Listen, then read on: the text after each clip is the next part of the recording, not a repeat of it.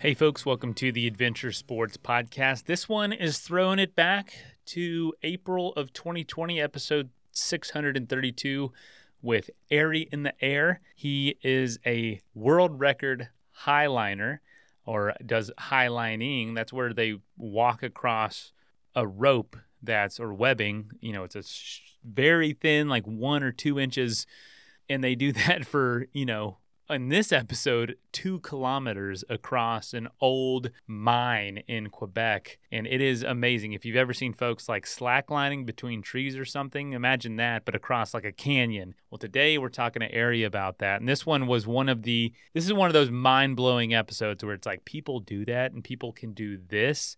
It is awesome. And Airy is such a good storyteller, does an amazing job illustrating the thrill, the focus, the adventure of being out there. Even if you're totally unfamiliar, have no interest in doing this, Airy's stories are just completely captivating. I really encourage you to check out his Instagram, Airy in the Air, A-R-I in the Air, or his YouTube channel, or his website, airyintheair.com. And again, this is a throwback to 2020.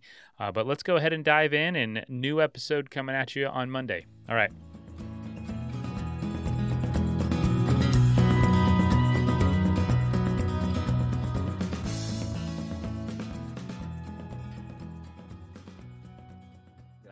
That really set my passion bomb off inside of myself, that I basically started skiing when I was 8 years old, did my first flip when I was 12. And then by the time I was in high school, I was like skipping class to go skiing. And then I basically managed a college education to continue my skiing. And then after that, I just was skiing 150 days a year, and slope style was my preferred drug of choice in that arena. And that was, those are big jumps, big rail features.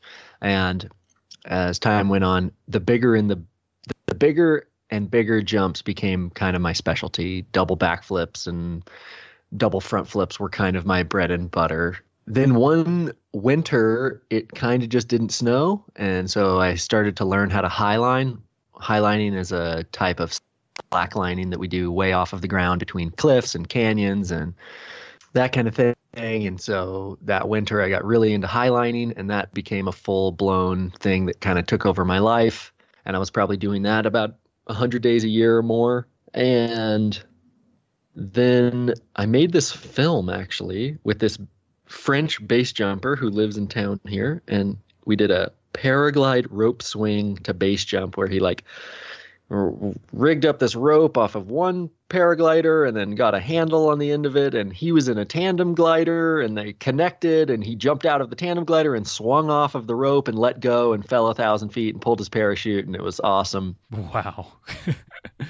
Yeah, it was super cool. And then, that was like late October, and then February I started lessons with one of the guys who was like one of the stunt coordinators on that, and by the end of that spring I was flying, and by the end of the summer I was teaching lessons. And since then I've paraglided probably around 1,000 flight hours in 12 countries on 5 continents, and just like have really, paragliding has totally taken over my life. And it's actually nice now. I've been paragliding for like 5.5 years, and it's actually coming into a really nice balance. And for the first time in a long time, I'm really having this really nice balance between all of these sports. In the past, one has tended to kind of like take over and hold more space. And I've never stopped doing any of them. But, like this year I've skied less than I've ever skied. Just kind of weather, and now this whole dynamic has kind of kept me from skiing as much as I usually do, but I'm finding a really nice balance right now. And mountain biking has taken a big resurgence into my life. In October, I went to Mexico and filmed this race. My best friend, his name is Adam Craig. He's an Olympian mountain biker and just like one of the best mountain bikers on the planet. And he got me this gig to make this video of this mountain bike race in Oaxaca that turned out to be just the most heinous trails I had ever seen in my life. And it was just like so crazy steep and so rocky, and the runs were so long, and I had never seen mountain biking like that. And so it kind of broke my brain and has really reignited my interest in mountain biking. And so now mountain biking is kind of like this fourth sport. And on the side of that, I have sponsors, or had sponsors before coronavirus. And oh man, I do a lot of filmmaking. I have a YouTube channel where I do a lot of storytelling and vlogs, as well as a lot of paragliding tutorials and instructional videos. I have a podcast where I do a lot of philosophical monologues. I've been talking a lot.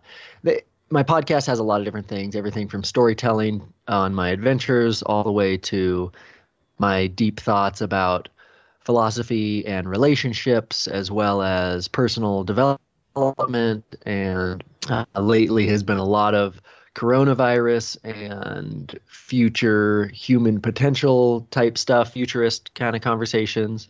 It's been I've been really fired up with all of this to kind of do a lot of thinking and do a lot of sharing. And but yeah, it's kind of the filmmaking part of it that makes the whole professional athlete gig go around. I make films for sponsors and tell stories and do live events and podcasts and all that stuff. And I'm also a writer. And I don't know, I just, like when I was young, I was told that ADHD was bad. And now as an adult, I'm like, it's totally my superpower. And so I just kind of loosen the reins on myself and let myself do whatever I'm passionate about, and that tends to lead me in what I have found to be the perfect right direction.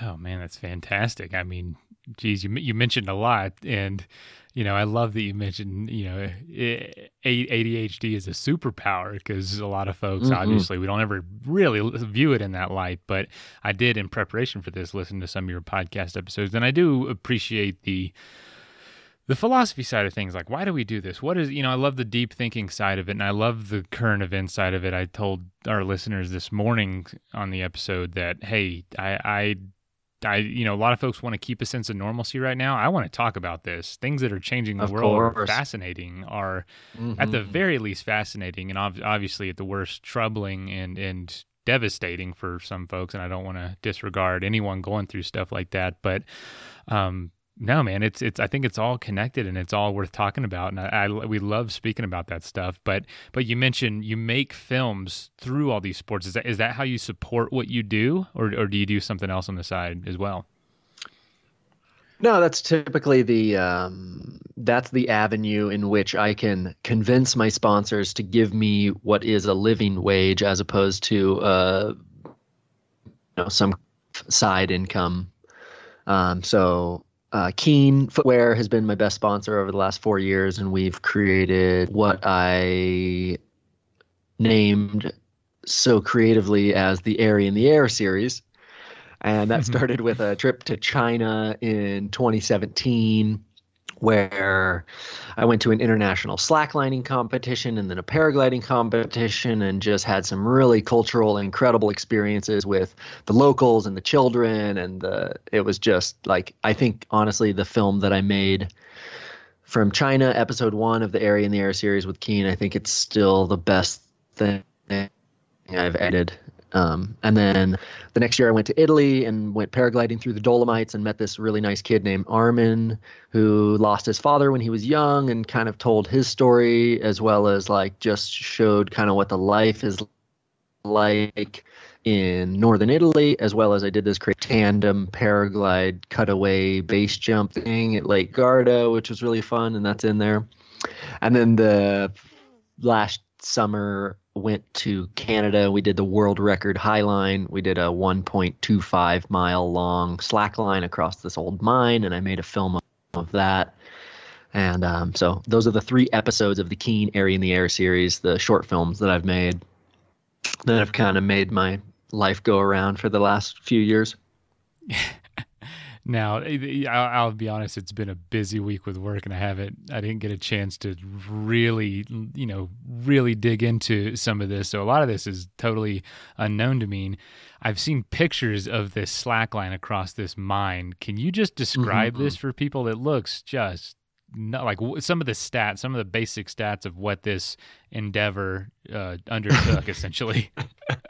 Yeah, it's like a lot of people say, Ari, like I don't get it. And I say, I don't get it either. Like I don't understand it. Honestly, it's something that you just kind of have, like there's an Wow. element of faith to it. And so basically in outside of Montreal, Quebec, Canada, there is a place called asbestos. And asbestos is a mineral. It is a rock.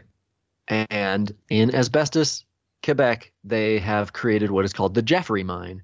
And the Jeffrey Mine is this absolutely monumental mine where the vast majority of asbestos that was used to create all kinds of things, including the insulation that stuck to our gym ceilings as children, was mined. And it's got a crazy history. This place has a crazy history.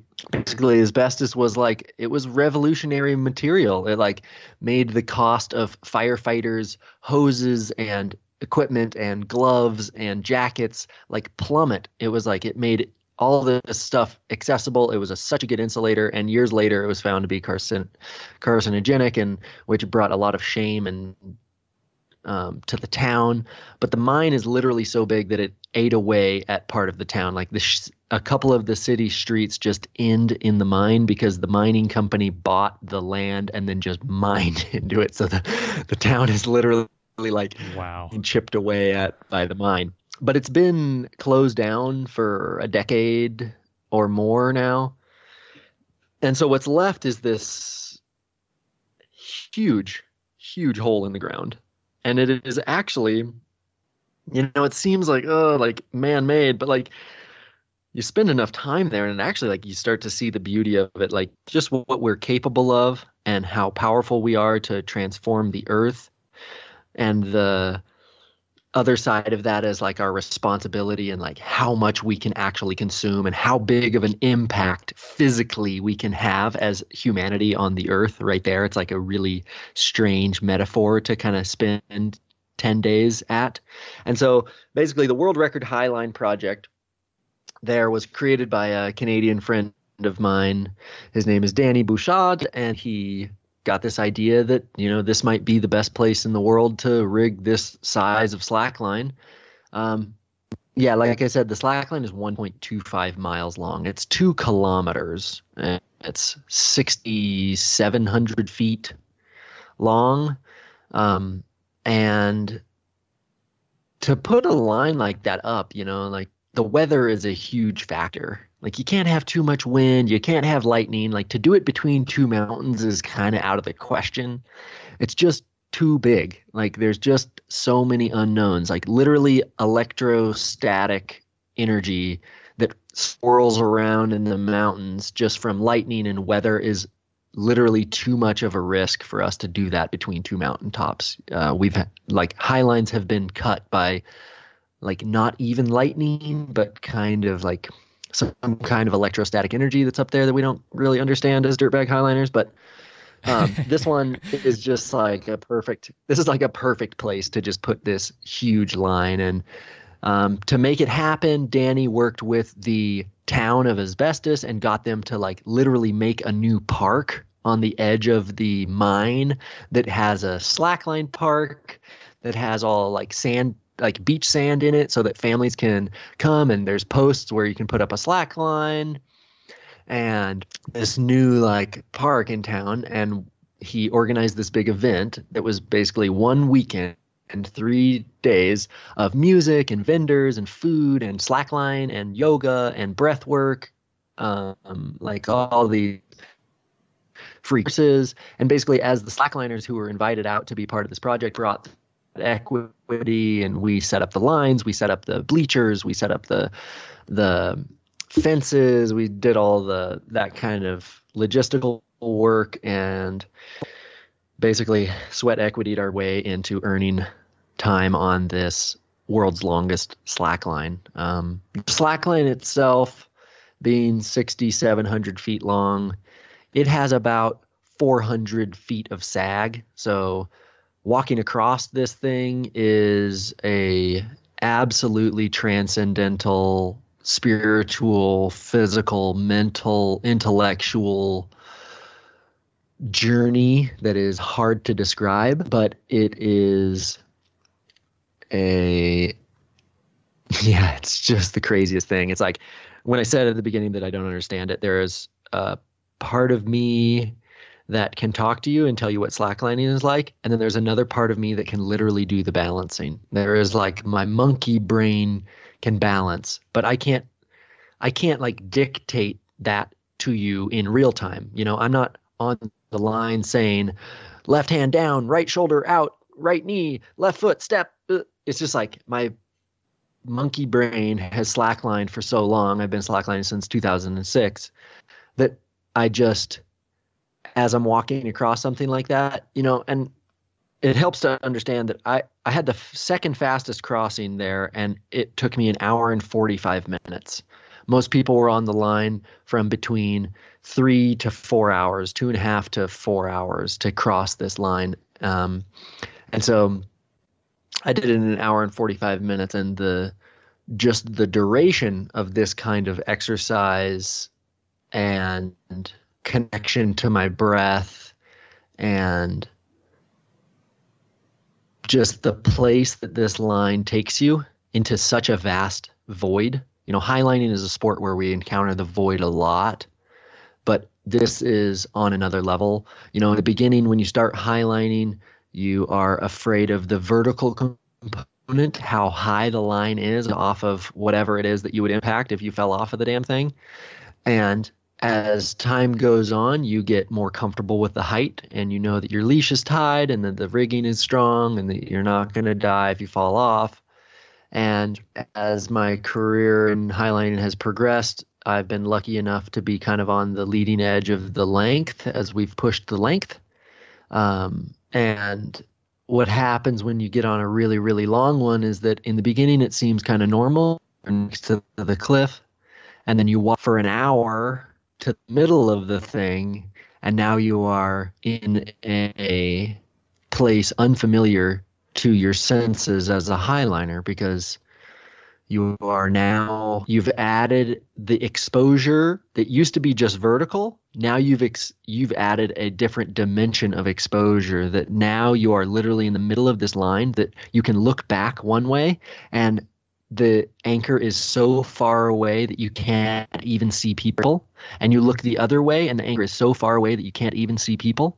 And it's like, whoa, like I'm really, really out here. And there's a sense of exposure. There's a sense of self-reliance.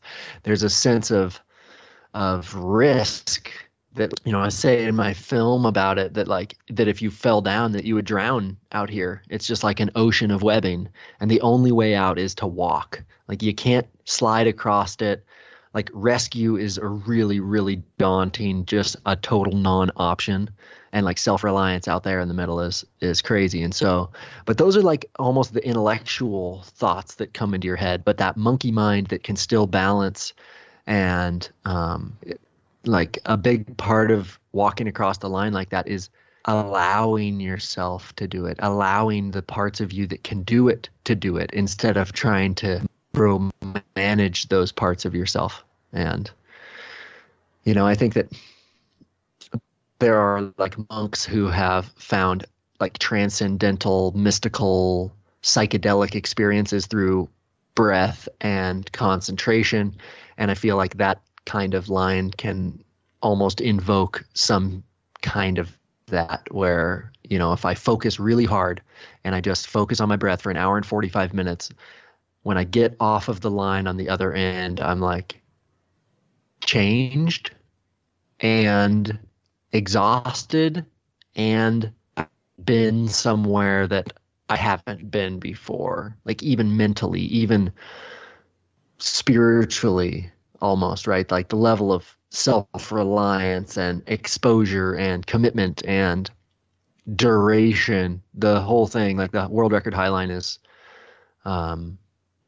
that's honestly one of the most rewarding things I've done. And just to be clear, I actually, the line is 2,000 meters long, and I, on my first try, walked successfully 1.4 kilometers, 1,400 meters, for about an hour and 20 minutes. walked without falling, and then I fell down and I caught the line, and I was very disappointed because that voids my chance to actually be one of the world record holders for the Guinness Book, which I didn't actually care that much about, but I went out there pretty dead set on giving it my best effort. And luckily, my friend Mia Noble, who is a woman from Canada, walked it successfully on her first try, becoming a world record holder. And so she gave me her turn to attempt it again. And on my second try, I walked like 1.7 kilometers without falling down, and then finally fell again right in front of the crowd on the Saturday night with the band and everything. And but it was all just an incredible experience for sure. Transformational, to say the very least. Yeah, so much you said, and I could just encourage folks to look at these pictures because it's kind of incomprehensible. I see you standing on this line, and I see a canyon literally miles away, and the line just disappears into up towards the edge of the canyon, and I think you're on that, literally that pencil thin line that is so far away it disappears in the image. How is that even possible? And the amount of concentration, the amount of time, and from the pictures, I was going to ask too about the sag, because it looks like you're freaking climbing a mountain on the other side because it's so steep. So it's got to be a workout towards the end, especially right when you're probably the most tired, the most mentally exhausted. Exactly. You know what I'm saying? Like, it's the hardest part right at the end. And you also, you got the folks there watching, everyone can kind of see at this point for sure. And not only that, but the imagery of like, you're over this place that is beautiful. Yes, it's man-made, but beautiful, but also very deadly. Like, it's a representation of things we've learned about the world and about, chemistry and about substances that are harmful. And so this whole place is shut down, and the whole reason you're able to use it is because it's not being used anymore for that purpose. And so there's like, it's like you're walking across the gate of hell or something. It's really crazy, very crazy idea altogether. But I mean, what a phenomenal experience. I can't imagine. I honestly can't. Let's take a quick message break and hear from the folks that help make this show possible. I know on this show we don't always talk about gear, but good versus bad gear can make or break an adventure experience. And I find the best gear is the gear that I don't even think about on the adventure. And what I mean is that the gear doesn't get in the way. It's not uncomfortable. It's not low quality. And it also doesn't have tons of distracting bells and whistles. It's what I need, and it's going to hold up. And that's why I'm a huge fan of Outdoor Vitals. They create ultralight performance gear the right way. It's built by outdoor enthusiasts for outdoor enthusiasts. It is absolutely not designed and made by people with suit and ties in a corporate office somewhere. I know the folks personally at Outdoor Vitals. I'm actually wearing one of their shirts right now. And what I've found as I get better and better and more experience in the outdoors is I'm willing to pay for quality, because a lot of times you only pay for it once, because it lasts forever. And that's what I'm finding with Outdoor Vitals. I own around half a dozen pieces of gear from them, and I wear it out, and it is still holding up. And there's all these little things that they've thought through, like with their sleeping bag, there's a zipper right in the middle, and I find it so much more comfortable to zip my sleeping bag up right there. And there's all these tiny little improvements they've made without it being, useless distractions or just the latest thing that doesn't really actually help. So I know when I need a piece of gear and I don't want to do all the crazy research into what's best, I know that the folks at Outdoor Vitals have thought through it all. And if you want to check out some of their new innovations and the great gear they have, go to outdoorvitals.com. Again, that's outdoorvitals, VITALS.com. And tell them Mason at Adventure Sports Podcast sent you. We all love getting out in the wild. Whether you're camping, fishing, kayaking, whatever it is, you want to know that you're prepared and ready for anything. Enter the Rely-On Battery Outlaw 1072S, a portable power station built exclusively for off-grid adventure, fulfilling your battery needs anytime you're out in the wild. The 1000 watt Outlaw packs 72 amp hours of power. That translates to over 250 phone charges or a whole week's lighting. And with an LCD screen for a real-time readout of your power status, you'll never get caught without power. Recharge at home from your vehicle, or you can even use solar energy. You get zero carbon emissions, bringing all the power you need without all the noise and fumes of a gas generator like you see oftentimes at campgrounds. Plan your next adventure with Outlaw from Rely On. Currently on sale for a limited time at RelyOnBattery.com/adventure. And that's RELION battery.com/adventure. Rely On Outlaw 1072S. Powering adventure without limits. That is plenty of that for now. Let's get back into the episode. Yeah, you mentioned a number of things that are actually really interesting there, like the sag and the fact that the line disappears. Because literally, as I walked it, both times I walked it in one direction, and it's being backlit. So like the line is in the sun, but also the background is in the sun, and so the light that comes off of the background like just blinds me, so I can't actually see the line, and it disappears. So you're standing on this thing that extends into your view, but you literally can't see it. And there's this weird like faith that you're like, well, it must be there because I'm still standing on it. It's still connected to the other side, but like it has to be there. There's like this level of faith in that, which is really strange. And just visually, it's so weird because typically we can see the line and that's what we focus on. So when you can't see it, you kind of like have to do something else. But also the sag, basically, you start up and you walk downhill and you get down to the bottom and you pretty much walk what feels flat for probably like 1.2 kilometers or 1.1 kilometers. So like you're pretty much flat for so long, and you get to the last 400 meters and all of the 400 feet has to be taken out in 400 meters. And so the last part, when you're tired and you're exhausted and you've been focused for so long, that's exactly what got me. It also, as you get closer to the anchor, you can actually start to feel your own reverberations back in the line. In the middle of the line, your reverberations just dissipate because there's so much length between you and the anchor that the webbing just takes up the energy that you put into the line. But as you get closer to the anchor, it starts reverberating back to you and trying to rip the line out from under your feet. And so it gets exponentially harder right there at the end when you could really use a little bit of help. It doesn't give you that help. It really demands that you finish super strong. So it's super interesting. And I really like what you say, the metaphor of just like what the mine means, like the lessons of the mine.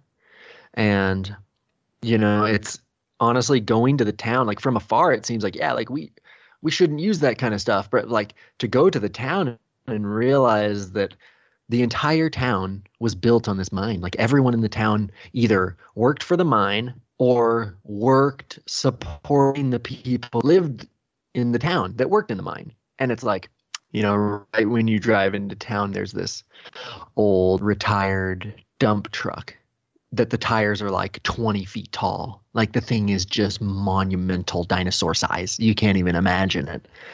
And it's like, it's both that we kind of find out through chemistry, this is bad for us and we shouldn't do that, and we should also be cognizant of our impact on the earth, but also like the other side of that there's like such a human element to stopping that, right? And we're seeing such a correlation to that now as we're like, okay, like the things that we shouldn't do, the banking and the finances and just like our entire supply chains and all of our fragile systems that we depend on, like there's a big human element to that, and like slamming on the brakes on things that are bad for us has a big human impact. And so it's a really interesting, my perception of what I thought the asbestos mine was and what it meant before I went, and then how that changed when I went there and I met the people and I kind of learned the history, and I just realized how much kind of poverty there is there now, and people are kind of stuck there in that town,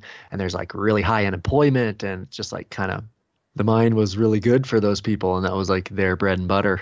And so yeah, it's a strange thing, and it has deep metaphorical implications, and it's an amazing place to walk a huge slack line. Does that realization make you think differently about anything we're facing today? Any industries that you might not agree with, but you understand that there's people behind it now?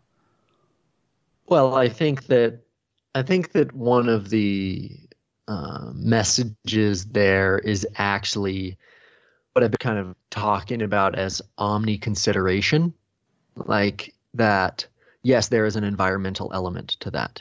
There is also an economic implication to that. There is also a health implication to that. There is also a human implication to that. There is also, like, if you want to really understand something, I think that the truth, as like Zen philosophy talks, the truth is this unnameable. You can't know it. You can't name it. You can only allude to it. You can say what it is not. You can point at it. And so I think that if you really want to know what the truth is, you got to point at it from as many different angles as you possibly can, right?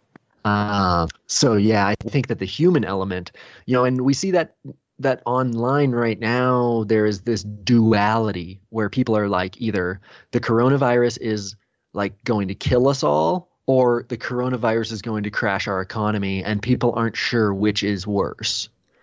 As opposed to the coronavirus is going to kill a bunch of people, inflict a bunch of human suffering, crash the economy, stir up the financial industry, bankrupt a bunch of businesses, change life as we know it. There's implications for our governments to become authoritarian and rule us in ways that we don't want to be ruled. And like, there are spiritual implications and depression and mental health and social, and just like the implications that we need to be considering are actually much more myriad than the dualities of, are we all going to die, or is it going to crash our economy, and which is worse, As I tell people around me all the time, it's complicated. It's every issue, every problem, every thing, like you said, there's almost infinite angles to look at it, and and all of it's true. All of it is a way to look at it, but when you try to, for one mind, to piece it all together, it does make an answer towards how you feel about something complex, Yeah, for sure. And one of the things that I've been ruminating on lately, and there's this guy, Jordan Greenhall, or Jordan Hall. You can look him up under either name. I'm not sure why he's changing his name back and forth on us, but he is a futurist and a philosopher, and they are talking about this idea of complicated versus complex. Basically, systems theory being simple, complicated, or complex systems. Simple being like tic-tac-toe, that you could write all of the possible iterations of tic-tac-toe on a single piece of paper, and even a 5-year-old could study that and learn the rules and play within the bounds of that system. A complicated system could be something like a Boeing 747, where it has a bunch of different systems that go into it, all of which are complicated on their own. One person is very unlikely to be able to fully understand each of those systems, but it is externally designed and it doesn't change over time, meaning that you could write a manual on the 747 and give it to a team of people who could then reconstruct or deconstruct or understand, repair, where a complex system is self-organizing. It is emergent. It is evolving. And these are things like our bodies, our minds, ecology, nature, the weather, even just the way that economics works at its base is a self-emergent and effervescent properties. And humans have been, for as long as we've been doing agriculture, taking these complex systems and trying to manage them with complicated systems, right? Complicated systems in this instance would be like literally agriculture, trying to take ecology and shape it into something that we can eat, and government and finance and all these things. And we are at a point, it seems, that if you open your eyes to it, that the way that we have been managing our complexities, even our health, right? Even our mental health, our purpose, our dharma, the way we've been managing them for so long it's becoming more and more clear that they are not enough, that they are not solving the problems and meeting the needs that we actually have. And so I think, yeah, that is the analogy of the caterpillar that eats 300 times its weight in food every day and then goes into a cocoon only to dissolve into absolute goo before reemerging as a butterfly. I think that now is a chance for us to get a kind of a clearer look at the process of metamorphosis for humanity and what our butterfly might look like. It might be the collapse of a mine, an economy in a small town, and then some dudes come along and tie a rope across it and walk years later. Yeah, I love that. I love that idea. I love the idea that we'd be able to use our wealth and our resources and our, we don't all have to work in fields to feed ourselves anymore. And we can use our wealth to turn the old mines into recreation, and we can be more connected and more aware and more conscious and more considerate.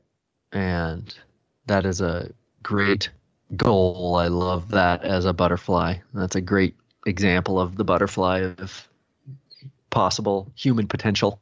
Aiming higher. I think we just need to aim higher in general. I think we've been conditioned into thinking that we need to be ruled, I think that people are much more cooperative, much more innovative than we give them credit for. We tend to be afraid of the outliers in that instead of really having faith in the 96% of humanity that really is cooperative and collaborative. I agree. And now, speaking of that, when you guys, wanted to do this project, I hate to bring it all the way back, but did you get any sort of, was there controversy around this? Was there any sort of, friction that you caused with the town or with other slacklining communities or just adventures in general? Was there anything like that got in the way or became an obstacle? Danny did a really good job. He is so incredibly polite and well-spoken and really nice. He's a organic farmer and permaculturalist, and so comes from a really humble and sweet place when he talks to people. So, and, I can't really remember. I think there was some friction with some people, but, the biggest sponsor for the event was the town itself. And they created a park and they spent a bunch of money and they put up a power pole so that we could have power for the whole thing. And so I think in general, the idea of bringing new life to the old wounds of the earth was something that was received really, really well. And Asbestos was the biggest sponsor of the whole thing. So I think in general, I think that people were really receptive to that kind of messaging. That's incredible. And now, I've scrolled through your Instagram looking at some of these lines that are just inconceivable where they are and how gorgeous the pictures come out and how amazing it must feel to be up there. But I'm sure there's folks sitting there saying, how in the world do you get a mile-long line across two walls of a canyon? And can you take us through some of the practicalities of getting the structure itself up there? Because, it looks awesome, but there's so much work that goes into something like this. Yeah, absolutely. I think that from afar, people see the sport and they think it's about walking across the thing, but 2/3 or more is rigging, planning, cooperation, coordination, problem solving, that kind of thing. And which is, it really that's a part that sets my mind on fire. I love that. I love the rigging. I love the visioning, the dreaming, the problem solving. That's all super fun for me. And typically when people come up and see a Highline, we have this like running joke in the entire community that is the most common questions that we get are, how do you get the line across? Have you seen Man on Wire? And are you tied in? Those are our three most common questions. Yeah, man. We all adventurers have those top three questions. I promise you. That's hilarious. Of course. And so the other thing that, the thing about when people ask me that, I tend to, my friend Spencer, he has a great way of turning that back on people. He says, well, I wouldn't ruin the fun for you. How would you get the line across? Because that really is the essence. That really is at the essence of highlining. It's like, okay, wouldn't it be great to walk across that? Yeah. Next question, how do we do it? And so it's even in projects that we've never done, we've gone through this mental process of imagining how we would do it, how much line we would need, how we would get the line across. And every single line is different. there's some lines that are like in a cove and you can just walk the line around. Other lines, you have to throw something across or like throw the rope down into the canyon, rappel down there, throw the rope in from the other side, rappel down, tie it together, pull it up, all the way to flying drones with fishing line. And like, if there's too many trees, you got to fly a drone with fishing line, then pull the fishing line across with contractor cord and turn the contractor cord into paracord into rope. And then finally you can pull the webbing across because the webbing is delicate and obviously we put our lives on it. So we don't use it for the harsher part of the rigging.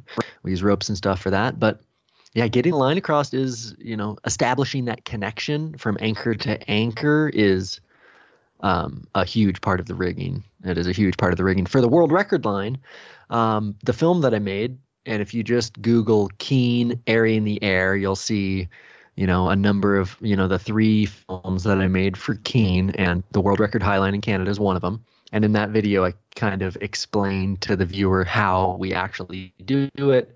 We kind of lay the wound on the ground very carefully, and then we use a little Zodiac to pull the webbing across the lake. And then we kind of pull the whole thing tight with this one-off crazy machine that these guys designed, engineered, and built. It's like, it's a super involved process. I mean, that line took 30 people, the better part of 3 days to rig.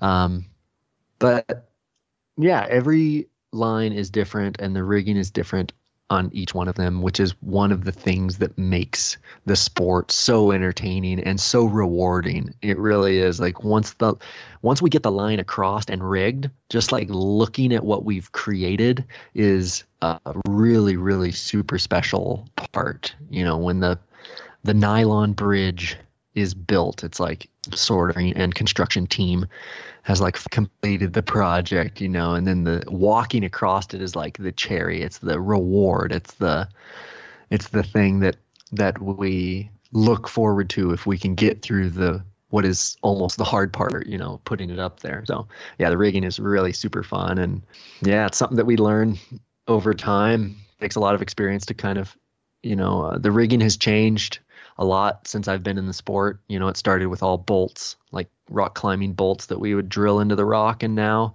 there's a huge, huge importance put on natural rigging, how we can use even trad climbing equipment, cams and nuts and things to wedge into the rock, and how can we sling the rocks, and how can we hook to trees and redirect and do all these different things so that we actually don't have to put the bolts, so that when we leave the place, it's just as we found it. So, yeah, it's really super interesting. The rigging is so fun. Let's take a quick message break and hear from the folks that help make this show possible. That is plenty of that for now. Let's get back into the episode. I mean, that has to be just the biggest part of the effort itself. Like you said, the actual walking across is the cherry on top, and that's obviously what people see. The pictures that you see, they don't see the 90% of the work that went into it. And I want to say, I'm looking at pictures of you balancing on the line, you're tied in, and there is this.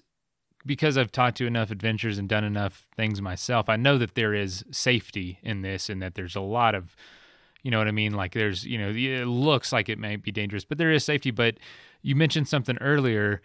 You really are out there alone, because if you fall, you're not going to fall to your death. You're going to catch yourself, but you still, if you gave up there, you're just going to hang there. No one can come get you. And so at some point you do have to come to your senses and eventually get back on the line and continue to the destination, correct? I mean, that's the only option. Am I wrong about that? For the most part, you're right. Rescues off of high lines are not great. It's not a great option. On a shorter high line, like up to say 100 meters or so, you can have another person slide out, and you can get a hold of the leash ring and like have people on the edge pull them back in. But it's just not a great solution. It's really difficult. There's a lot of friction involved. You have to have a bunch of hands. And when the line gets longer and longer, that opportunity, that reality of getting rescued gets smaller and smaller and smaller and smaller. Obviously, for the world record line, we had a pretty well thought out rescue plan and specialty equipment and a lot of rope laying around, so we could have made a number of different things happen. There was actually one rescue off of the world record line, but luckily she was only like 200 meters out. She had spent 4.5 hours just battling her way across this thing. Even though we kind of told her that she shouldn't do that, if you can't comfortably walk across it, or not comfortably, it's a big effort for anyone, but like if you're not totally certain that you can walk across it, you probably shouldn't go out there. And she totally expended all of her gas, and we had to send the rescuer out on the line to pull her back in, and it took quite a while.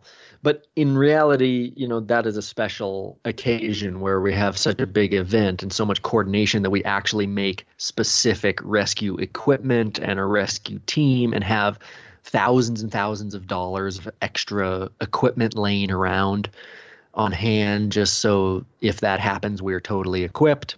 We're also like 30 of the world's best highliners and have been around that a lot, so you're pretty much in good hands. Something will we're going to come get you one way or the other, but it's not pretty, and it takes a long time. And yeah, for sure, like when we're on these our typical highline mission, we go up to the tops of mountains, and we don't take a bunch of extra gear, and we don't have huge numbers of people.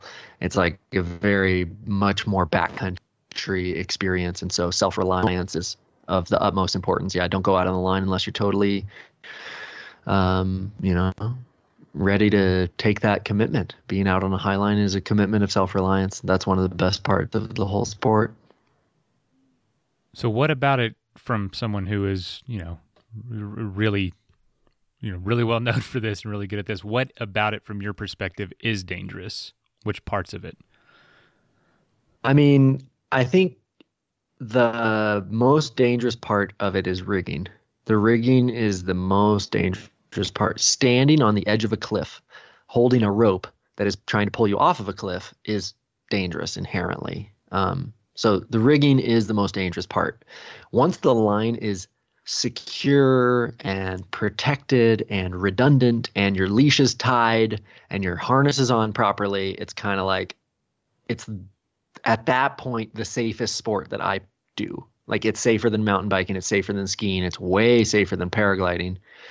And so that's the safe part. It's the rigging that's dangerous. So like minding your personal anchors, making sure that the line that you're pulling is not, that you're not standing on top of it, that it could get looped around your leg, using a personal anchor as much as humanly possible, although sometimes that's impossible because you need to move around on the cliff so much that you can't actually anchor yourself to anything. But yeah, that's the most dangerous part for sure. I want to ask them just out of personal curiosity. What is that second webbing that's that rope that's that line that's kind of draped across the main one? What is that for? So that's actually the backup line. So we use a main and a backup, which prevents you from dying if your webbing breaks, which webbing doesn't break in general. Like for the uses that we use it, it's way, way stronger than we need. But since we are rigging around sharp rocks and stuff, and if you rig it improperly and the webbing, if you are close to the anchor and you fall off of the thing and you put this huge amount of energy into the line and it goes down and scrapes itself on a rock and breaks, then that's obviously a problem. So we use a redundant system, and the second webbing has loops in it because you have to make that one a bit longer. Otherwise, you end up standing with two pieces of tensioned webbing, and they kind of interact in really weird ways, and it wobbles more than it should, and it becomes very difficult. Where with the loops hanging down, it actually acts as a dampening system. So the second line drapes down under the main line, like in bows, and it's taped on there about every, on short lines, it's like every 20 feet, where on the really big lines, it's taped on there like every 20 meters. And this acts as a little suspension system, really. And like as you put a horizontal force into the line, like you wobble, as the energy moves through the line, it is absorbed by these hanging pieces of webbing. And so it actually makes the line easier to walk. It makes it safer. And at Highliners, we just typically like how it looks too. Yeah, I mean, it honestly helps me see the line in some of these pictures. Yeah. And it just, looks really cool.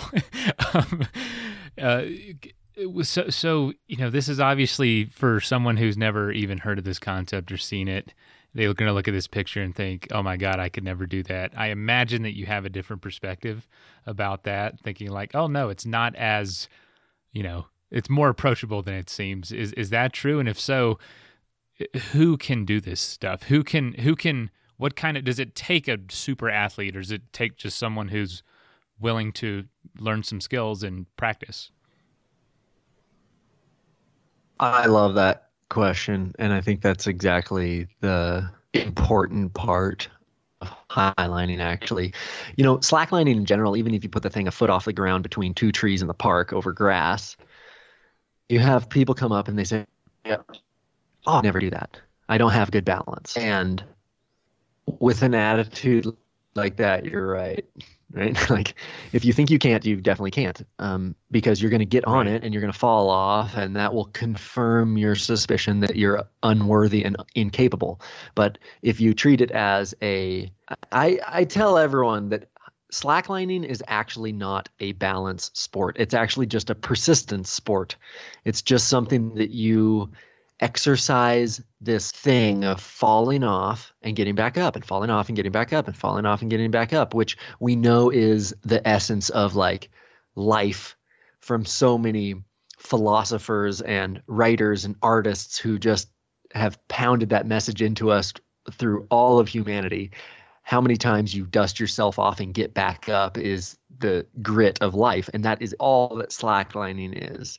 And if you are willing to just try over and over and over and divorce yourself from the idea that falling off makes you a failure or says something about you, then you'll find it as a beautiful exercise. And there's so many lessons that I've gotten from slacklining that, like this, that, falling off is just a chance to get back up. And, falling off of the world record line was a real exercise in managing my own expectations and making my own meaning out of these kinds of things that, seem so painful and disappointing and frustrating. And, slacklining is exactly that. And I think that the difference between slacklining and highlining, basically, let's say a really good slackliner who can walk across them all day long in the park, even long ones, can get on a high line and not be able to breathe, not be able to even try to stand up because they're so afraid. So slacklining is the art of getting back up and trying again. And highlining is adding a fear element, like the most visceral fear that you've ever felt. Like, honestly, of all the sports that I do, like when I was learning to highlining, I had never been so captured by my inner experience, my own fear. And highlighting has just such a powerful ability to do that, to take the most hardened people and just to absolutely scare them so far out of their pants that they can't even try to do something that on any other day they can absolutely do. Because a high line is actually easier to walk than a slack line because of that dampening effect that we talked about. And it's even safer than slacklining because in the middle of it, there's nothing to hit. Even in the park, you fall off the thing, you can twist your ankle. But on a high line, you fall off the thing, you just catch into your leash, and it's a soft fall. And it's like, the fear is illusory. And so facing illusory fears is then an incredibly powerful spiritual, personal developing exercise that we do through sport. And that idea that slacklining is just an opportunity to get back up and highlining is a chance to face your fears and get back up is just that never stops being the case. So I think anyone can really realistically learn to highline, and it is such an incredible sport for personal development and seeing your own fear, and like not just seeing it from some abstract standpoint, but really facing it and having to try to stand up. And how many times can you fall down until that fear goes away? And yeah, it's just, I highly recommend it for humanity in general. Man, I'm not gonna lie, that just really got me excited to try doing this because it seems like something you can do for years. It's not like some of the other sports where your body, it just takes a pounding. This seems so much more like a concentration of and a challenge of will. It's obviously physical, don't get me wrong, but it's not so jarring as maybe whitewater kayaking or running can even be on your joints. And so it's something similar to cycling that you can do for years and years to come. I don't know if that's the case, but that's what it seems like. Oh, it's totally the case. And we actually have had this guy in our community the last couple of years. He's like 64 years old, has white hair, big, long white beard, and is just so centered that he is understanding what the challenge of highlining really is from the get-go. So he has really accepted, this trying, this getting back up, this acceptance, and he's been progressing, and we love having him out there. And so yeah, I think highlining is something that as old as you can dink around on cliffs and rocks, you can highline. It's not gonna hurt you. Oh man, that's just fantastic. I know that was a big project going over the asbestos mine. Is there anything else on your horizon, big project-wise, or films that are coming out? And also, where can people follow your journey and find out more about you? Yeah, great. Well, this whole thing is I have two big projects that were in the works. Had kind of a Yosemite project that was going to happen this month. And then next month I had this big Highline project here in Oregon. We were going to do America's longest Highline. We were going to do a 1.1 kilometer line here, just less than an hour from my house. So, and then we were going to do a Southern California road trip to do a bunch of paragliding. And so those are kind of just postponed indefinitely right now until we get a better idea of what's exactly going on. But I think that those things are still on the horizon. Those are projects that I'm still trying to do when the time is right. And as far as following me, yeah, I have a podcast that's called Airy in the Air. You can follow me on Instagram. That's Airy in the Air, ARI in the Air. Yeah, that's pretty much my handle everywhere. Airy in the Air and airyintheair@gmail.com is my email. And then 1-800-Airy in the Air. It's my cell phone number. Oh, sweet. That's awesome. 1-800-Airy in the Air. Well, shoot. Well, Airy, man, I feel like we didn't do this justice, honestly. I mean, I feel like there's so much more to talk about and think about, and This I'd was love the to have you back on Slackline again. episode. Yeah, okay. This was the Slackline episode. Got at least We three should other do the sports ski to cover. episode. Yeah, we got to do the ski episode because skiing has taught me so much about my life and has given me such great lessons. I feel like I could share those. And then paragliding is just a totally, what a rabbit hole of perspective and challenge and growth that has been. So yeah, let's do an episode for each sport here.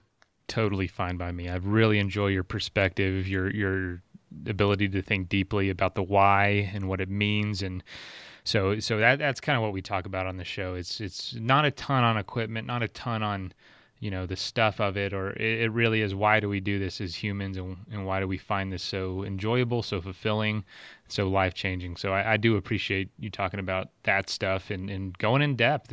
You're a great communicator. I really enjoyed this. Yeah, thanks, man. I really appreciate you having me on. Cool. All right, man. Well, we'll talk soon. And yeah, stay safe out there. And you too, Mason. Thanks, buddy. See you later. First of all, thank you so much for listening. It means the world to us that you choose to listen to the show. If you'd like to help us further, you can leave a review on iTunes, share us with your friends, your family. It goes a long way to grow in the show. You can also support us financially through patreon.com/adventuresportspodcast. Link is in the show notes. And also, if you have an idea of who could be a good guest for the show, we're always looking for people to tell their story about the outdoors or adventure. So if you know someone, please reach out. Email us at info@adventuresportspodcast.com. And until then, get out there and have some fun.